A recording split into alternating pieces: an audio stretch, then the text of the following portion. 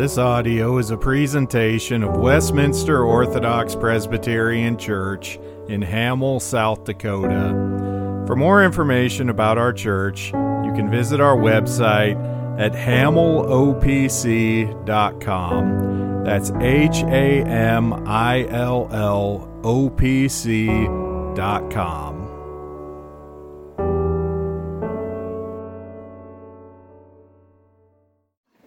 If you'd please turn in your Bibles to Psalm 8.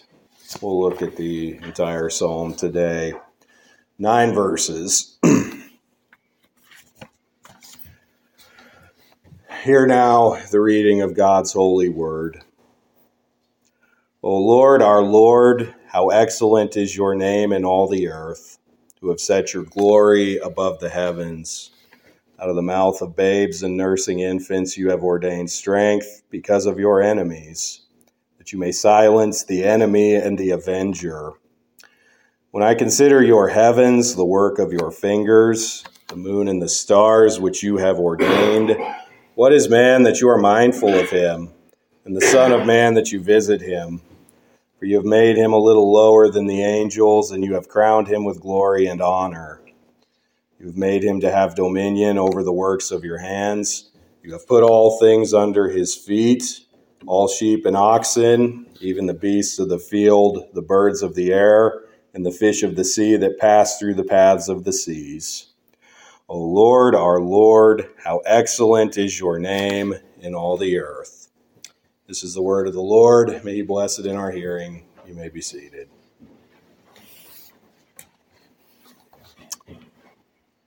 Let us pray. Father, as we come to your word today, I pray that through it you would magnify your greatness, reveal yourself to us as the great and mighty God, the God whose name is excellent in all the earth, the God who has all power and has made all things, and yet has seen us, though unworthy and ill-deserving as we are, to draw near to us and to love us and to give us a special place among your creation. We pray this in Jesus' name. Amen. Well, what makes you feel very small and insignificant? We all have things. We all experience this feeling of being small and insignificant in this world. Maybe there's a place you go, location that you find to be beautiful and breathtaking. Heidi and I once went, when I was in seminary, with some friends from the seminary to the Grand Canyon. It's quite a place, something to see. The pictures don't do it justice. If you have the opportunity to go, you should go someday. Definitely worth seeing. It's just so big. It's so deep. It's miles across, almost a mile deep. There's so many different rocks, layers of rocks, rock formations. We got to see the sunset over it. It very much is a place and very much is a thing that declares the glory of God. Other things declare the glory of God to us. Think of the stars. Think of the skies. We had another opportunity a couple weeks ago to see the northern lights here, and they're really something to see. You have all the lights in the sky moving around, pulsing around, dancing around. It doesn't even look real. It looks almost otherworldly. Or you just look out at all those stars in the night sky, and there's so few of them that we can even see. If you get a telescope, you can see more. And then we know there's many more beyond even what we're able to see with all our current instruments and scientific equipment of the stars in the universe. And then you think about those stars, and they may be suns with their own solar systems and planets, and there's just so much out there we can't even see, don't even know exists, and could never even begin to hope to grasp. The universe is so big. It's so intricate, and we can't even begin to wrap our heads around it. Or think of the human body. Think of how we have all these different parts working together to do exactly as they're made to do, everything in our body in its place with its proper function. And if even the slightest thing we're missing or wrong, we wouldn't be able to live. And yet God has formed us in such a way that we can live. And this too declares his glory and his excellence and his wisdom. Now, I mentioned all these things that can make us feel very small, can make us feel very ignorant and insufficient. And we may have this feeling sometimes, but more often than not, it seems we live in an age that is characterized by arrogance. Much of society is built around the idea that we are autonomous beings. We get to do what we want. We get to be in control of our lives and shape our futures, and we can solve whatever problems the world throws at us. There's a famous poem called Invictus that if there is a creed for our modern age, this is it. The most famous line from that poem says, "It matters not how straight the gate, how charged with punishments the scroll. I am the master of my fate. I am the captain of my soul." Now, as Christians, we at least know in our heads this is not true. We know that our souls belong to God. But that doesn't stop these thoughts or these ideas, even subconsciously, from creeping into us, that we start to think that we've got everything under control and that we're large and in charge. And yet, when we are honest and when we take a step back to reflect on who we are in light of God and the things that He is and the things that He has made, we cannot shake our smallness and our insignificance. When we come to Psalm 8, we find David reflecting on the glory of God, and as a result, the smallness and insignificance of man. But then we also see David acknowledging and reckoning with the fact that despite all of this, God shows man such favor, such grace, such love in giving him a privileged position among creation. I want to reflect on the realities set forth in this psalm in 4 points. First, we see the majesty of God, verses 1 and 2. We see David in various ways present and reflect on God's glory as revealed through what he has made and what he does. And second, we see the meekness of man in verses 3 and 4. In light of this great and glorious God, David asks a very natural question: what are we in comparison? And third, we will look at the ministry of man in verses 5 through 8. Not only does God regard us and think of us, small and insignificant as we are, but He gives us a unique place of honor and glory among His creation.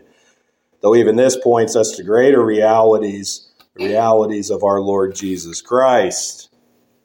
And then fourth and finally, we will return, as David does at the end, to the majesty of God in verse 9. So those are our 4 points: the majesty of God, the meekness of man, the ministry of man, and then turning back again to the majesty of God. So first we look at the majesty of God for the first time in verses 1 and 2. And we see David declaring the glory and the majesty of God's name. Now, in our day, in our culture, we don't put a lot of stock in names. You can see this now in that a lot of the names that, new babies are being given, they're names that kind of seem just made up. They don't really carry any significance at all, and some of them are even difficult to spell and pronounce and things like that. Historically in the world, names have carried meaning, though we've lost that. You might even now, if I asked you why your parents gave you the name that they did, you might not even know. And if you do know, your name may not have a lot to do with you. My name is Andrew. It's a good biblical name, but it's derived from the Greek andros, meaning strong and manly. So how much does that really have to do with me? Wonder sometimes. In fact, I found out only a couple years ago that I was given the name Andrew after the great American philanthropist Andrew Carnegie. My father really admired him and decided to name me after him. I didn't even know that until fairly recently. But God's name is a bigger deal than our names, because in God's name is found all of His powers, perfections, attributes, and glory. And this psalm actually introduces God by 2 names. There is Yahweh. If you're looking in your English Bible, you notice the first Lord is the all caps, and that's always a to show that this is Yahweh, the covenant name of God. And then there's the lowercase Lord, and this is Adonai. So, why these two names? Well, Yahweh is from the Hebrew word for being. So to call God by this name is to acknowledge him as the God who is. Our God is a living and being God, unlike the gods of the nations, the idols of the nations who are dead and lifeless and non-existent. But because this is God's covenantal name, to invoke the name of Yahweh also is a reminder that God is faithful to his people and faithful to his covenant with them. So our God is Yahweh. But then also here he is referred to as Adonai, the Lord, the ruler and owner of all men. In this dual naming of God at the beginning of this psalm, David is firmly declaring who God is and what authority God has. In God's name, we see all that he is and all that he owns, which is everything. And his name is majestic. Now, it's not merely majestic to David or to Israel. No, God's name is majestic. It is excellent in all the earth. His name is to be praised in all the earth. God's glory is revealed in his name. His name is to be revealed and to be made revered and to worshiped everywhere. Now, all on earth know God by his creation and should praise him for this. We see this in places like Romans chapter 1, where God's glory revealed in creation is sufficient to leave man without excuse. But the earth is not enough. David says that God has set his glory above the heavens, above the skies, the space, sun, moon, and stars. Because the skies, the heavens, are not enough either. Note how it doesn't say that he set his glory in the heavens. He set his glory above the heavens, upon the heavens, beyond the heavens. The glory of God's name is not contained to the heavens or anything else in this creation any more than it is contained in the earth. It is bigger than that. It is more powerful than that. It is beyond that. His glory is beyond what we can describe or comprehend. To use a theological term for this, God is transcendent. He is above and beyond and outside of his creation. As the theologian Herman Bavinck notes, in transcendence, we see the God of the Bible set against some false ideas. First, we see him set against pantheism. This is the idea that everything is God, everything is some piece, some fragment of God. So things like trees and animals and the earth and the stars, they're all just a little bit of God. God is somehow a part of them. A lot of not only ancient paganism, but modern vague spirituality reflects this. People will say things like, I see God in this, I feel God in that, talking about the things of creation. But God is transcendent. God cannot be contained in his creation. He is above and beyond his creation. Now, God's transcendence also opposes any kind of polytheism where there are other gods, where there are multiple gods. So the pagan religions that worship things like a sun god and a moon god and a harvest god and so forth, or even things like Mormonism that teach that you can become a god if you do all the right things in your life. None of that can stand. Because God is transcendent, there is no other gods to be found within this creation or anywhere else. Creation cannot contain God, it cannot be God, and though it reveals God, none of it compares to God.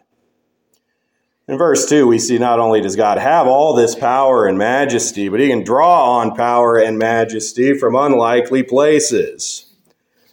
David writes about how even infants are a testimony to this power and glory of God. We're not just talking about children old enough to speak. He uses the word here for nursing children, for babies. If they're too young to eat, they're generally too young to speak. But just their being and their living and their growing and their thriving is a testimony to God's greatness, because God made them. But then David turns to reflect on God's enemies in the latter part of verse 2. Even the strongest enemy of God is so pitiful and weak compared to God that God could, with infants, confound and destroy them. Now, Calvin wrote in a time in history when the church was being persecuted in many ways and violence was done against it. Calvin wrote, it is as if the prophet had said God needs not strong military forces to destroy the ungodly. Instead of these, the mouths of children are sufficient for his purpose. Now, these words from verse 2 are quoted by Jesus when Jesus, in Matthew's account of the triumphal entry, that first Palm Sunday, when Jesus rode into Jerusalem, he was greeted by that great and worshipful crowd. Now, in that chapter, the priests and the scribes, who should have known the worship of God best, we've seen other accounts of this as we've been working through John, but in Matthew's account of the triumphal entry, they were indignant that children would worship Jesus. But Jesus there quotes Psalm 8:2, making the point that God is able to make and find and have worshipers wherever he pleases. He is from the stones able to raise up children for Abraham. Even as the Jewish system of worship in that time had lost sight of God in exchange for legalism and power and self-righteousness, God could and did raise up a people, a worshiping community, a church, from the weak, even from among the children. God can and will prevail even when his people are at their weakest and smallest. With even these, the enemies of God can and will be silenced. So we have seen God's majesty in our first point, but now we turn to our second point in verses 3 and 4, the meekness of man. So David's reflection on God's glory causes him to reflect on himself. This God who made the heavens and the earth, all the billions of stars, and all the things even beyond our possible reach or knowledge or understanding. This God who can display his power and might even through the infants and small children. In light of this, we get the big question. What is man that you are mindful of him, and the Son of Man that you visit him? Now, this is not a question we ask enough in our day. We are very quick to praise the accomplishments of mankind in this world. I mentioned earlier that poem Invictus, the creed of our age. I am the captain of my fate, the master of my soul. Most people functionally believe some version of that. Or just as another example, I mentioned our trip to the Grand Canyon. On that same trip, we paid a visit to Hoover Dam. On top of Hoover Dam, they have a monument to those who built the dam. And all over this monument is statements and words about man's accomplishment, how great mankind was to build this dam and to subdue nature in the way that he did. Now, ironically, the dam barely works because of the severe drought in the Southwest. There's not enough water for it to do what it was purposed to do. Even in our greatest accomplishments, mankind is severely limited. Our greatest works, our greatest plans can be laid to nothing. And even David, who himself was a great warrior and a mighty king, is forced to reckon with this. He's forced to ask, what is man? In light of God's creation, his immutable power, his providence, his rule and governance over all things, what even are we? We're so small, we're so weak, we're so insignificant. Why would God even care about us? And yet God does care about us. We'll see this now in our third point. After the majesty of God and the meekness of man, we now turn to the ministry of man in verses 5 through 8. Now, when I say ministry here, I'm not talking about particularly Christian ministry like what I do as a minister. I'm talking about a more general sense. You could think of how many governments have ministers of certain tasks or functions. You might have like a minister of defense or a minister of trade or whatever other part of the government there is. So these are people that are below the king, they work for the king, but are generally exalted above others. And this is the sort of position that God has given us, as we see in verses 5 through 8. In verse 5, we see that God has made us a little lower than the angels. Now, the word for angels here is Elohim, which can also mean God. Both are true. Man is in a unique place just below God and just below the angels. When this passage is cited in Hebrews chapter 2, there it talks about the angels. One of the points the author to the Hebrews makes is that Jesus is greater than the angels, though he made himself for a time lower than the angels. But here in Psalm 8, and it is proper to do so, many commentators and translations here do render it as God. But either way, the point is made. Man stands in a special relation just below God in the heavenly realm, but over the rest of creation. God bestows this privileged place on man despite his weakness and limitation. We've already looked at the transcendence of God and how he is above and beyond creation and our comprehension, but here we see another aspect of God, his immanence, how he is near to us, how he is close to us.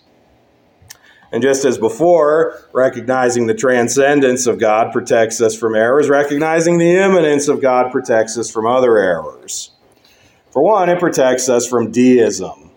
Deism in general is a view that God is distant, he's impersonal, he's not really here, he's not really interested in us. They'd acknowledge that God exists, but he essentially just winds the world up like a clock, lets it run on its own, and leaves it behind. God's immanence also is set against atheism, any sort of denial that God exists at all. No, we must maintain that God is great and he is glorious, and yet he is near to us. He has come to us. He condescends to us. He covenants with us and reveals himself to us.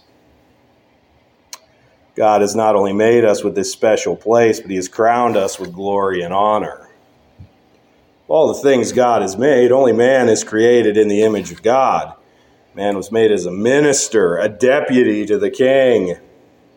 David talks about the extent of this domain that God has given man. He says that God has set all things under his feet.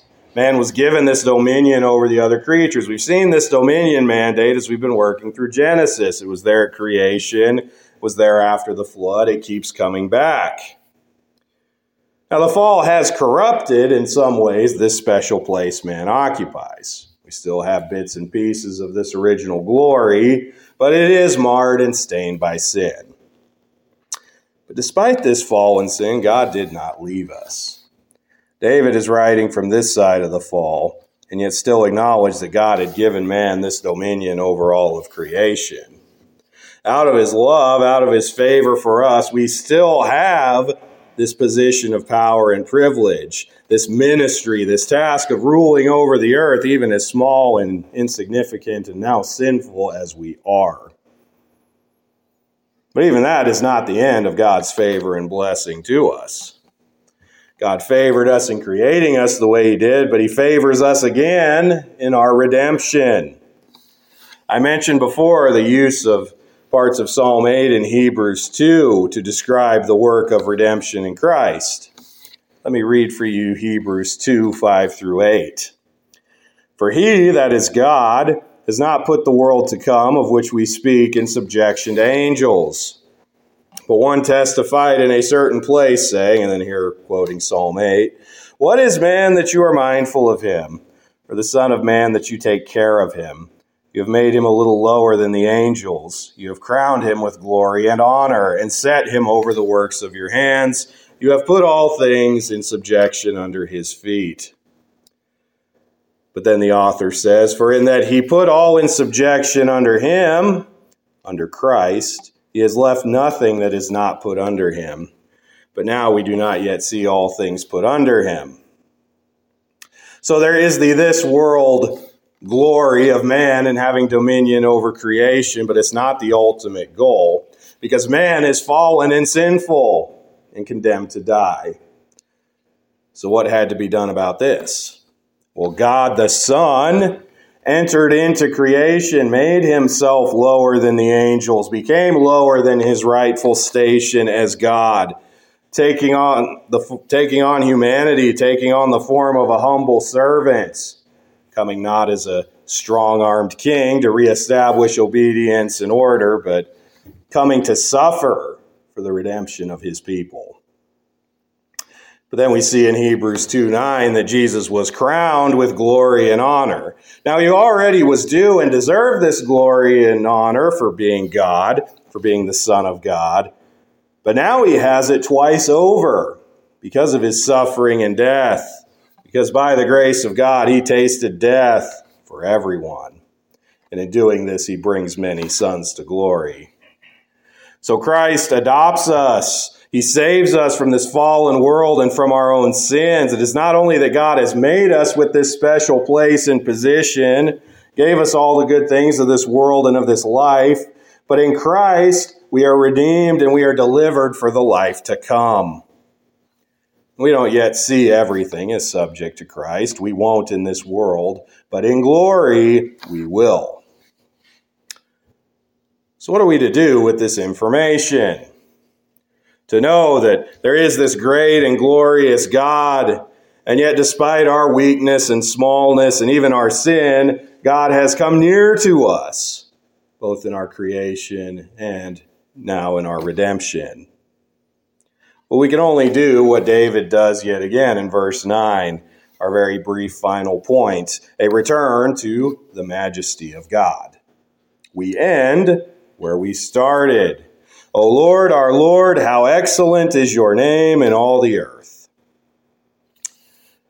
All things are all that can be done in light of these glorious realities of God's majesty in creation, his providential rule over all things, and his love and his favor for us, is to praise him, to declare the excellence of his name in all the earth.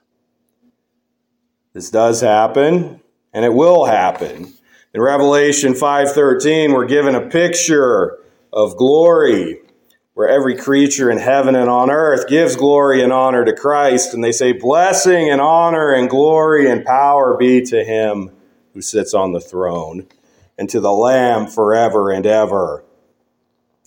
This glory given to God is the same glory given to the exalted Christ, who has saved us from our sins and delivers us from this world and into the world to come. So we have seen in this psalm a call to reflect on God's greatness, but also his favor to us, weak and insignificant as we are. So what about you? Do you consider God this great? That he has not only made you, but given you such a place in this world. And then not only that, but that Christ has redeemed you by his blood. Christ came into the world. He took on that form of a humble servant. He lived and suffered and died to save sinners. But he has now ascended into heaven and now sits at the right hand of the Father, where all glory, honor, and power are his. And Christ offers life and salvation, not just for now, but for eternity, to all that would repent of their sins and believe in him in faith. For those of you who do belong to Christ today, do you give him the glory and praise that he is due? Are you in awe of his transcendence and yet comforted and assured by his immanence? Do you desire to see his name be great in all the earth? Do you desire God's name to be great where you live, where you work, where you study, wherever else you may find yourself? May all of our lives be a sacrifice of praise, of loving God, of loving others, not because we are good or powerful or large and in charge, but because our God is great. We desire that his glory be made known. Let us pray.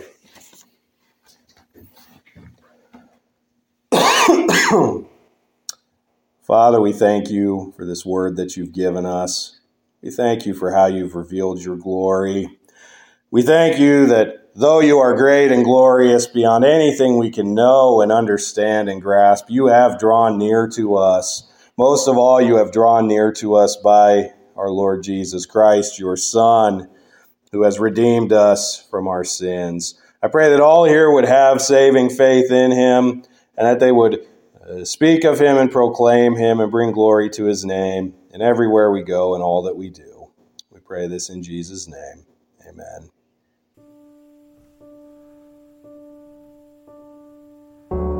Thank you for listening to this audio presentation of Westminster Orthodox Presbyterian Church in Hamel, South Dakota. For more information, you can visit our website, hamillopc.com. That's HAMILLOPC.com.